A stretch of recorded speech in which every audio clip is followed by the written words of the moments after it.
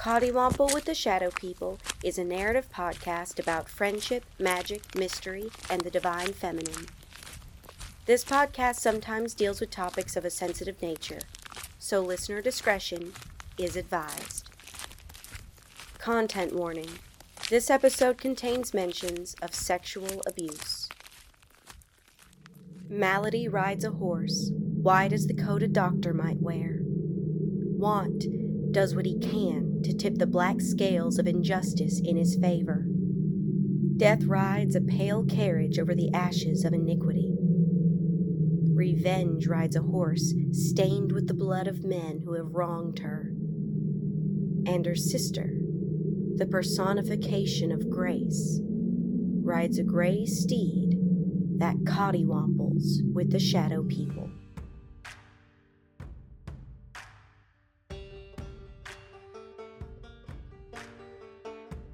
Episode 10, The Blood Mother. Rhiannon was not from around here. She was from a place that most of the respectable folks in town would never dare venture. No, not the chateau.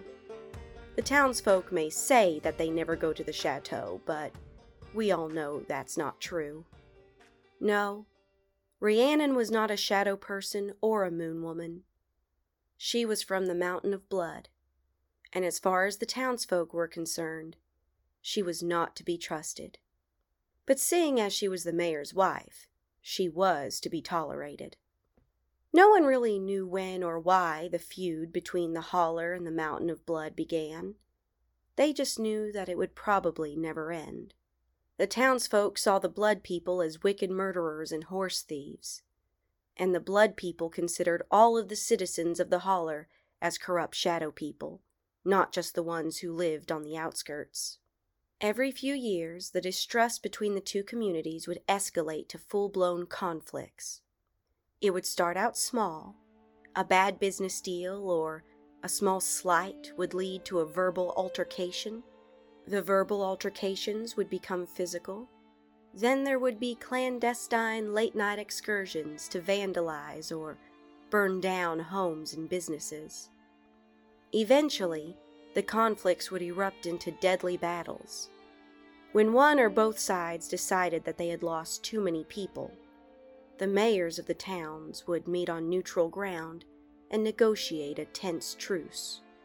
After the last great battle, Mayor Paul was surprised to see that the Blood Mayor was accompanied by his two daughters at the neutral meeting spot. During negotiations, the normally level-headed and diplomatic Paul found himself distracted by the oldest daughter. She sat by her father's side with a peaceful smile that contradicted her younger sister's stern glare. The oldest daughter seemed to stare into Paul's soul with her steel-gray eyes. When Mayor Paul returned to the Holler, the citizens were surprised to see him walking beside a silver horse that carried a young, mysterious, gray-eyed woman who smiled like a cat in the dark. Some folks believe that this love match was necessary for the peace between the two communities. Others believe that the Blood Woman had used her wicked wiles to ensnare the good-natured mayor. But regardless of what theory they subscribed to, everyone in town agreed that she was not to be trusted. Well, almost everyone. The Shadow People felt differently. The Water Women of the West didn't care much for politics. The folks who lived in the shacks thought that Rhiannon was nice enough, and the Moon Women found it hypocritical to judge strangers since they themselves were strange. Mayor Paul and Rhiannon were married at the crossroads under the pink moon, with the whole town in attendance. Paul's brother, Lucian Morgenstern, stood beside him as his best man, and his oldest friend and mother to his niece, Diana, was Rhiannon's maid of honor. Both of the women cried that day, but for completely different reasons. After the toasts were given, Paul and Rhiannon danced for what seemed like hours. The conspiratorial whispers of the townsfolk and the ethereal whispers of the dead were drowned out by a string quartet as the newlyweds gazed lovingly into each other's eyes. The couple had a happy marriage. He never denied her anything, and she never asked for much. She did ask him to build her a stable for her horse, but that was a request he was more than happy to oblige, though he was always a little wary of horses. Her silver steed, Epona, was her closest companion, so he hired repairman Jesse to build the best stable possible. Paul was a bit of a slob, so a lot of the housework fell to Rhiannon, but she didn't mind.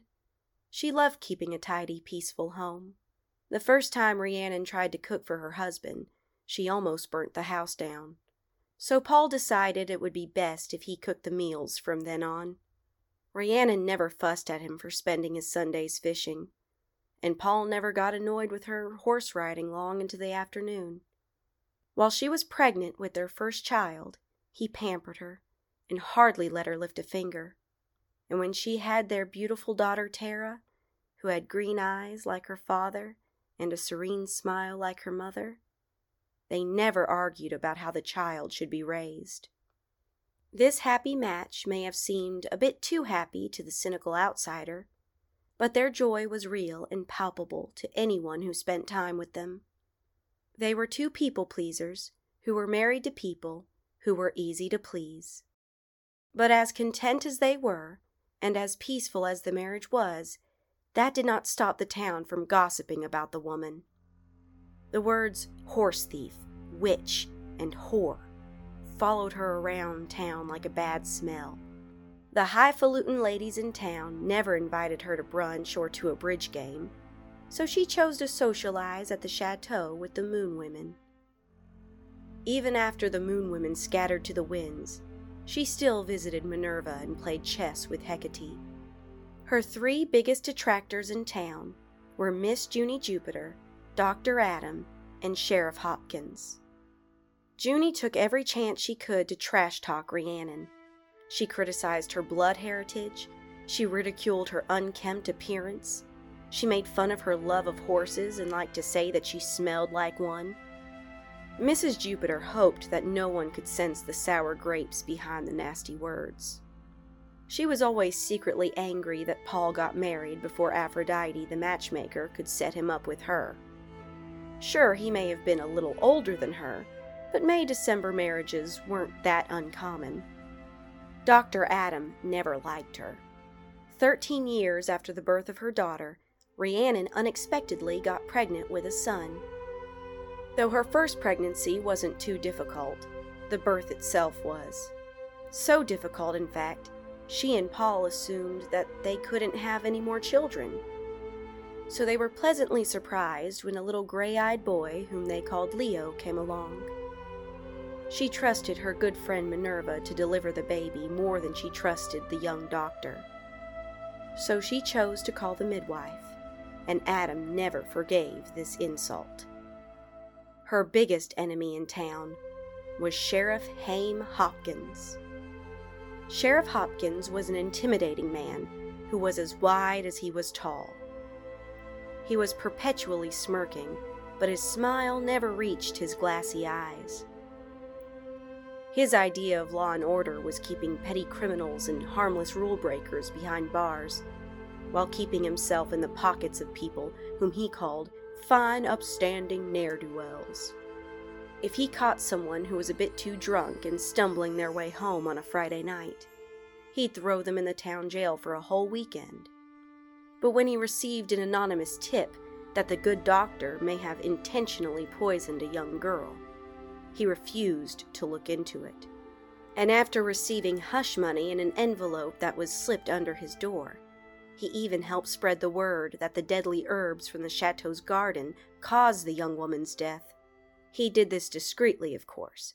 He'd never admit it, but the Moon Women terrified him. If a man was caught stealing a bit of food to feed himself or his family, he would be locked away for days or even weeks.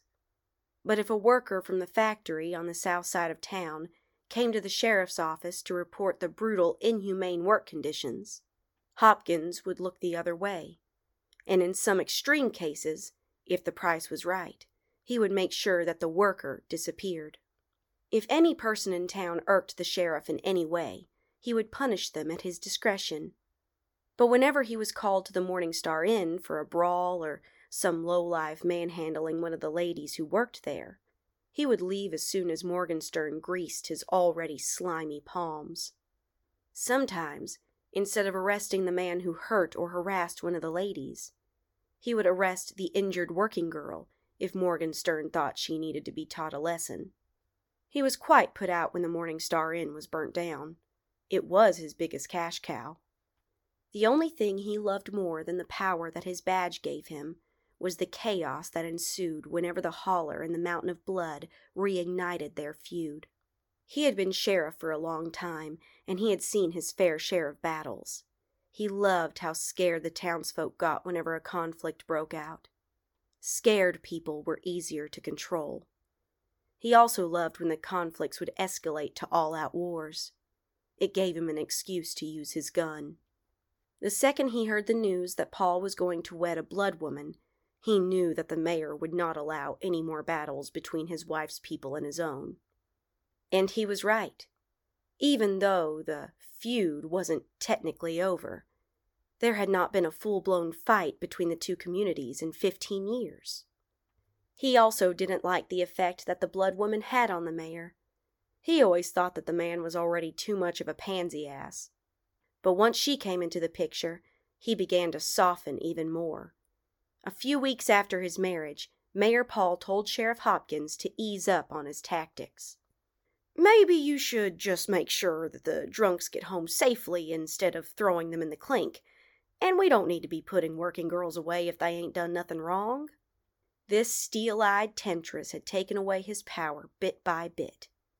As the sheriff, he would never speak out publicly against the mayor's wife, but he carried a burning hate for her that he let fester inside of him for over a decade, and he was waiting for the opportune moment to release it.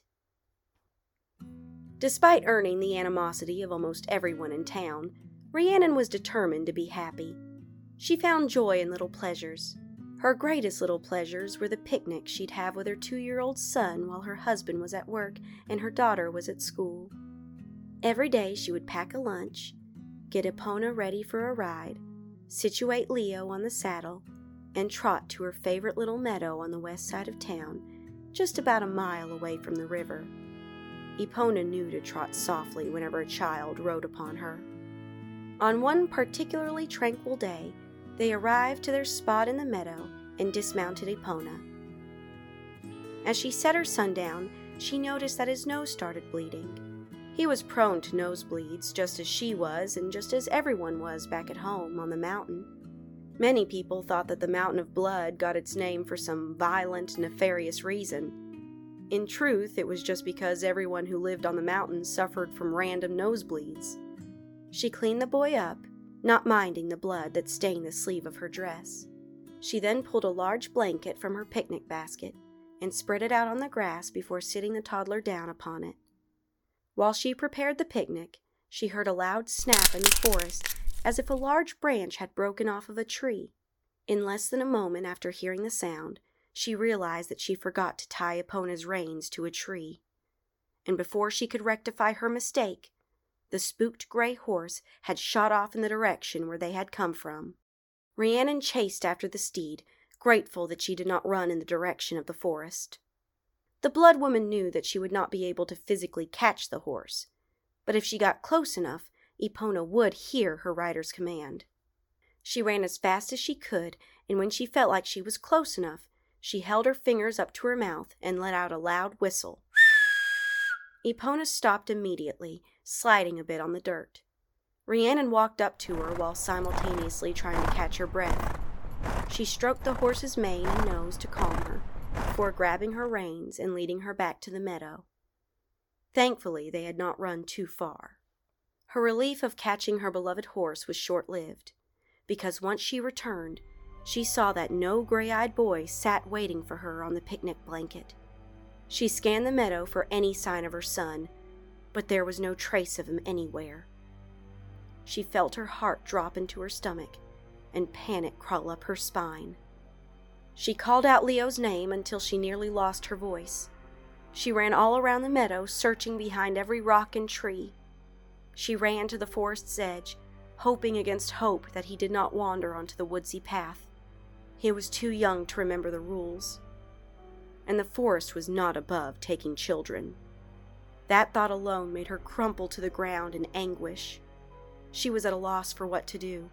The only thing she could do was muster up what little strength she had left to mount Epona and ride back to the center of town to find her husband. When she reached Town Hall, she dismounted Epona and tied her reins to the gate. She was not going to repeat her earlier mistake. She ran to the building, crying out for her husband. "Paul! Paul!" Upon hearing his wife's cries, Paul ran out of his office towards the front hall, with Sheriff Hopkins following closely behind. Rhiannon figured they must have been in a meeting, but she didn't have time to think about that. As Paul made his way to her, she collapsed into his arms. He held her close, begging her to tell him what was wrong. "He's gone! Leo is gone!" Paul asked her what she meant as he pulled her into his office with the sheriff following him. She sat down, and the events of the ill-fated picnic came tumbling out of her between gasps and sobs. Her husband held her and tried to calm her down. "He couldn't have gotten far, sweetheart. We'll get a search party together, and I'll bet we'll find him before the day is done." As Paul comforted her, the sheriff silently regarded her for a few moments before asking her, "Why did you chase after the horse rather than staying with your child?" Paul glared at the sheriff's accusatory tone, but Rhiannon answered, "I couldn't let my horse run wild into the town. What if she accidentally trampled somebody?" "I thought your horse was domesticated." "I did not realize you had a wild horse who trampled people." "Of course she's domesticated, but she was spooked, and spooked horses can be dangerous." "So you let dangerous animals near your children?" "Hopkins, that's enough." Paul tried to interject, but the sheriff persisted.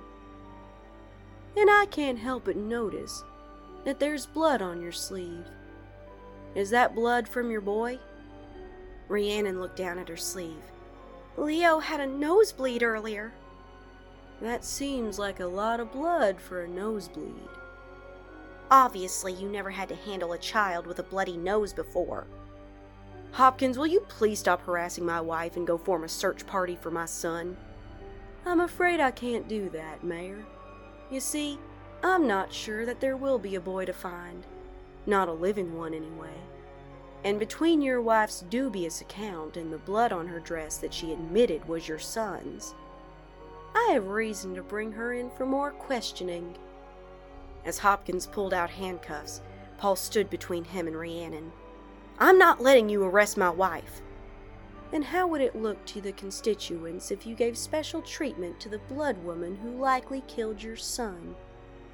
Paul clenched his fist and pulled back to strike the man, but Rhiannon stood in front of him to stop him.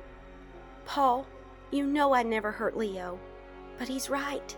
You can't afford to fall out of favor with the town and embolden your brother to run against you again." And with that she kissed him as the sheriff placed the cuffs on her wrists. He walked her out of the building, and eventually all the eyes of the people walking along the street turned to stare at the blood woman being taken into custody. The jail was a block away from the town hall, but the trek felt like an 1,000-day journey for Rhiannon. The stares turned to whispers, and then the whispers turned to jeers. When they finally made it to the jail, Sheriff Hopkins threw her into a cell that was located right next to his desk. There were 3 other cells in the building that were filled to the brim with drunkards, vagrants, and other people whom Hopkins found irksome, but she had a cell all to herself. Neither the sheriff nor any of his officers spoke to her for the rest of the day. She started to notice that the other jailbirds were gradually being released one by one. Every 30 minutes or so, one of the deputies would come by and let one of the inmates go free. After a while, Rhiannon realized that she was all alone with the sheriff and a few of his cronies, and an uneasy feeling began to wash over her. She watched the little light that came through her cell's small window begin to darken and dim as the sun set. She sat on her cold, hard bench and stared straight at the wall, making a concerted effort not to look at the cruel sheriff who sat at his desk. She listened as each of the officers shouted their goodbyes and left. She felt cruel eyes gazing at her. The air between them was as thick as molasses. After what seemed like hours, the sheriff broke the silence. "So why'd you do it?" Rhiannon would not dignify the question with a response. "Was this your plan all along? Infiltrate the town by marrying the mayor, and wait for the opportune moment to strike? Is this how you and your bloody ilk reignite the feud? Were you planning on killing your entire family, or just the weakest member?" "I did not hurt my son. I would never hurt my children." "Of course not. You would just abandon them to chase after a horse. You like horses, don't you?" Hopkins stood up from his desk and walked over to her cell, grasping the bars. "I'm sure all you horse thieves over on the Mountain of Blood know everything about horses." He took out his keys and unlocked the cell. She briefly considered making a run for it, but she knew she could not make it past him. His cruel taunts continued. "I see you riding your horse every afternoon. The way you ride her makes me wonder." He let his ever-looming question hang in the air as he locked the cell behind him and made his way over to the bench. She pushed her back into the wall, wishing that the stone would swallow her whole. He put one hand on the wall above her head and one hand on her knee. She tried to push the hand off her with her cuffed wrist, but it was no use. She squeezed her eyes shut and felt his disgusting breath on her as he asked, "What other things do you ride?" At some point during the night, the sheriff left, but Rhiannon wasn't sure when. She had forced her mind to go elsewhere so that she wouldn't be fully present while he did what countless tyrants did to people who made them feel powerless. It wasn't the pain that resulted from the violence that was causing her anguish in the present moment. She could handle pain. It was knowing that if by some miracle she was found innocent in the public trial on Friday, no one would believe that the sheriff had taken such cruel liberties with her. She thought about all the working girls who had been locked up in these cells and how many of them were hurt in the same way. She thought about her poor son. What if he wandered into the forest and the trees took him? If that was the case, she hoped that she was found guilty so that the vindictive townsfolk could put her out of her misery. She didn't want to live without her boy. She didn't want to live knowing that her husband and daughter might start to believe the worst of her. The sun began to shine through her window. As the room got brighter, the outside world started to bleed into her cell through shouts and jeers. She stood up to look out her window to see what all the commotion was about. She saw a crowd of angry people shouting horrible things up at her. "Hang her! Kill the Blood Mother!" She moved away from the window and tried to cover her ears to silence the terrible words. She did not know how long she sat like that with her eyes closed tight and her ears barely covered. She must have dozed off at some point, because she was awakened by a loud bang on the bars of her cell. She looked up to see the sheriff with a shit-eating grin on his face. He sat at his desk for the rest of the day and did not speak a word to her.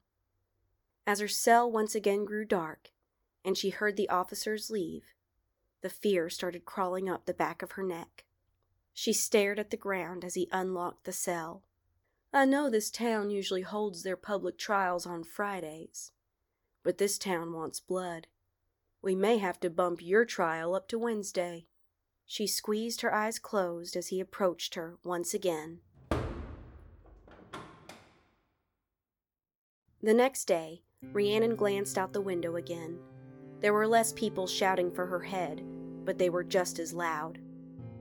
She just stared at them, numb to their words. Eventually, they all dispersed when they became uneasy with her stare. She spent the rest of the day looking out the window since she didn't have anything else to do. She saw that scuttlebutt woman, Junie Jupiter, wearing a tan dress and pushing a pram towards the department store. She noted that the woman looked a bit more pale and sickly than she normally did. She was snapped out of her observation by the sound of the voice that she had grown to despise. "Turns out I was right. The town wants to move your trial to tomorrow morning." Rhiannon stared ahead blankly, refusing to react to his words. "Your husband is on his way to see you." This got her attention. "If you try to be smart and tell him anything that happened here," he pulled a small knife from his pocket, "I will slit him from ear to ear and tell everyone that you did it. Do you understand?" She nodded. "Do you want your daughter to be an orphan?" She shook her head. "Good." A few minutes later, Paul came bursting into the room. They tried to embrace through the bars, but the cuffs made it difficult. "Have they found him yet?" "Not yet, but we know he's not in the forest. Me, Jesse, and some folks at the chateau combed every inch of the woods. And Aradia assured me that the fox told her that he hadn't seen him." The sheriff's stern face became puzzled by that last sentence. "So that means he couldn't have wandered too far, right?" "That's what we're hoping. I sent Tara to stay at the chateau for a few days. Don't worry, Aradia told me that she would keep her away from the 4th floor." Rhiannon tried to smile at the half-joke, but the glint of the pocket knife in the sheriff's hand was distracting her. "So the trial is tomorrow morning?" "Yes, but don't worry. I ain't gonna let anyone in town lay a finger on you." "If they want to hang me, it would be an abuse of your mayoral power to oppose them. You can't alienate your voting base." Paul glared, and for the first time in their 16 years of marriage, Rhiannon heard him raise his voice. "I don't give a good goddamn about a town who would hurt my family. My brother can have them for all I care." Sheriff Hopkins smirked and his ears perked up. "Should I take that as your resignation, Mr. Mayor?" In spite of her position, Rhiannon spoke sternly to her captor. "No, you should not." Then she turned back to her husband, and in a softer voice she said, "Without you, this town has no moral backbone. Don't worry about me right now. Just find our boy." The mayor kissed his wife through the bars before taking his leave. Rhiannon was relieved when the sheriff did not follow him.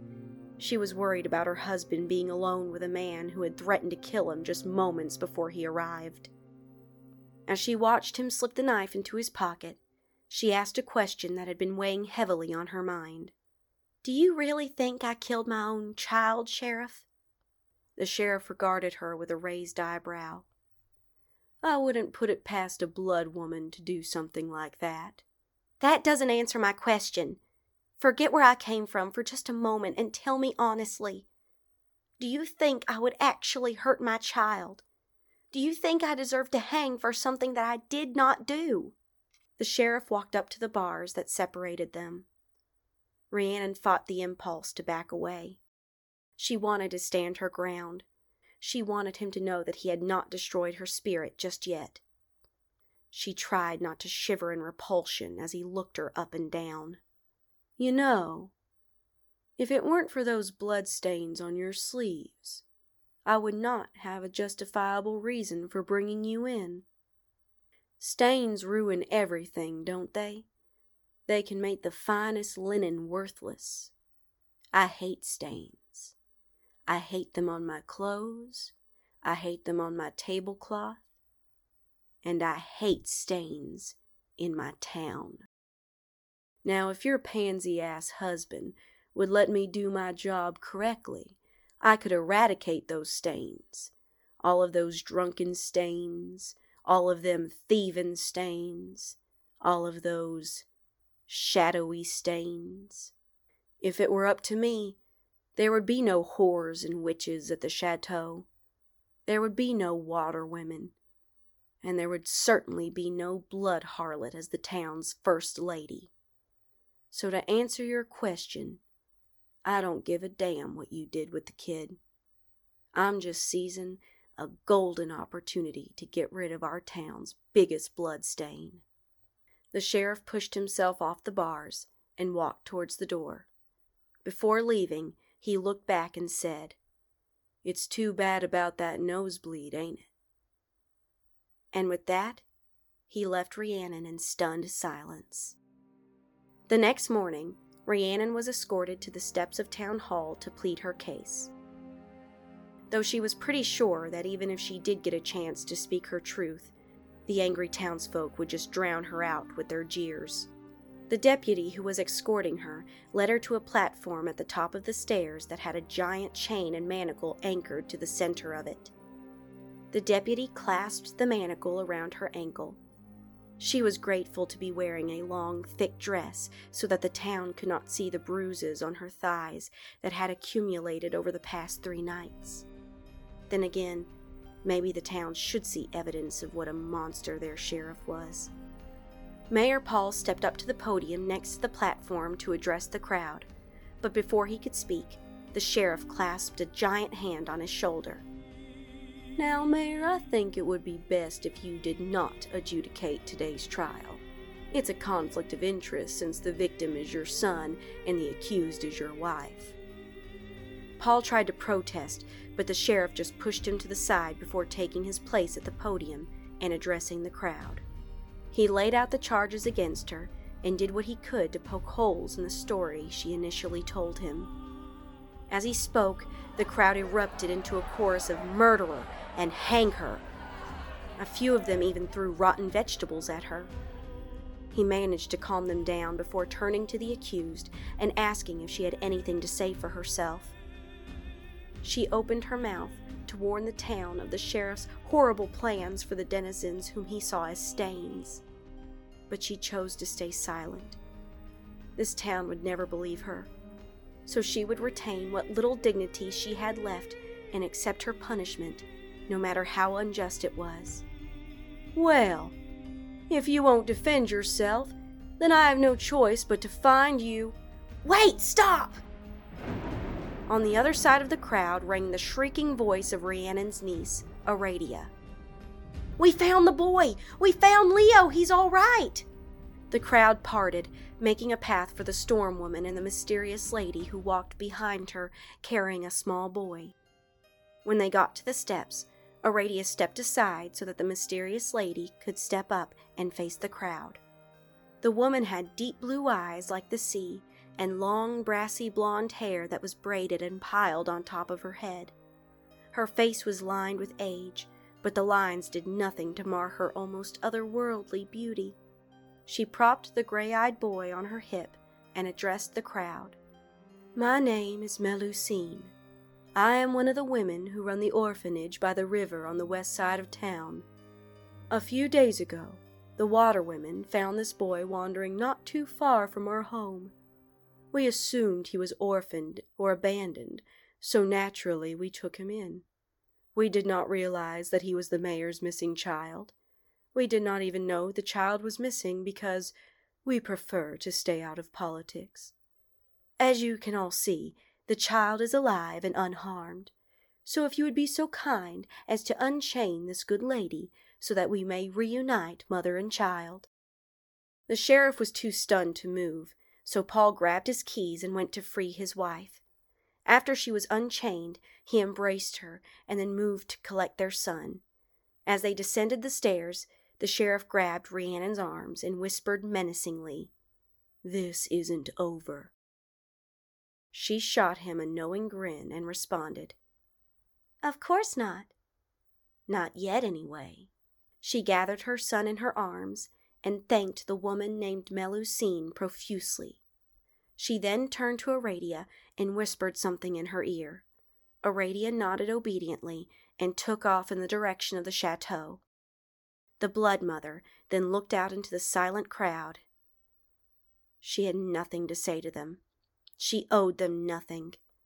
So she smiled her usual serene smile and walked down the path that the parted crowd had made.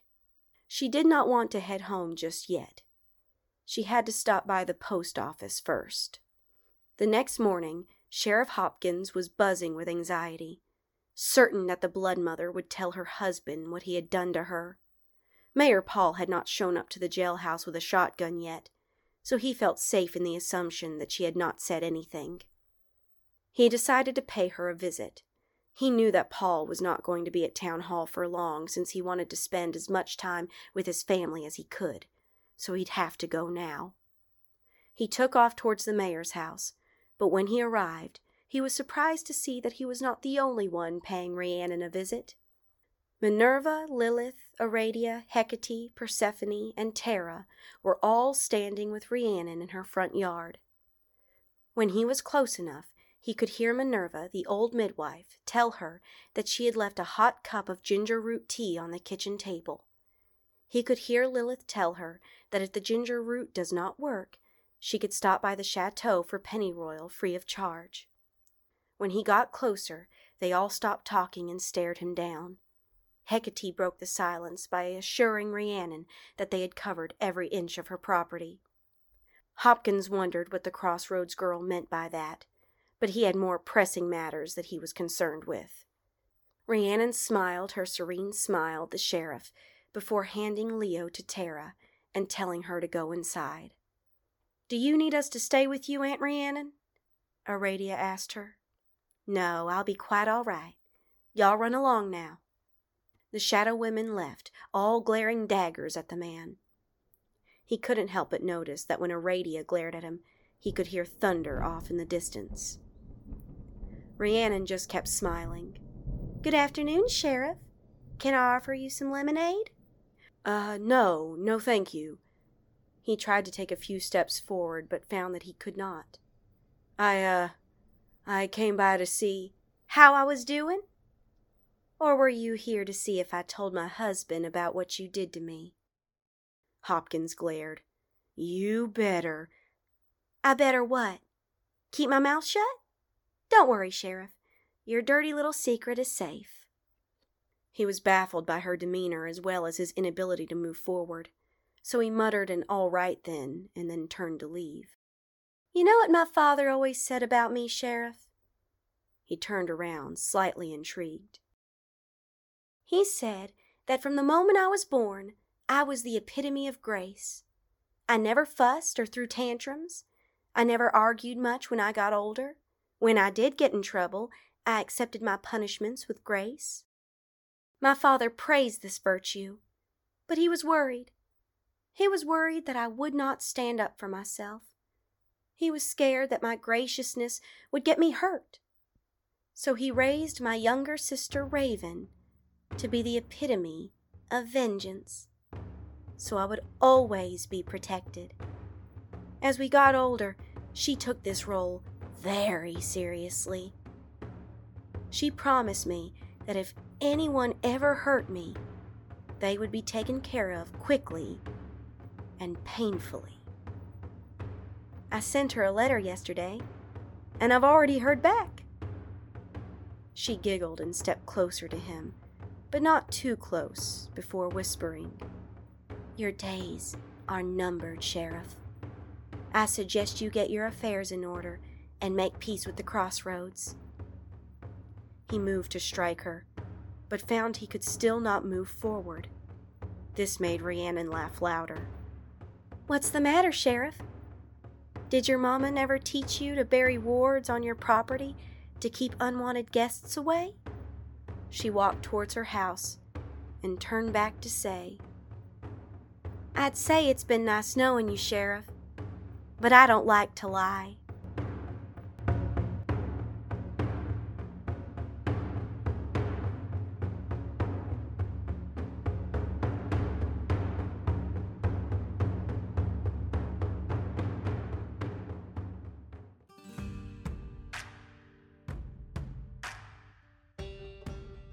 Cottywomple with the Shadow People was created by Shay Lee and edited by Jonathan Strickland. Special thanks to Lucas Ryan and Jenny Milam.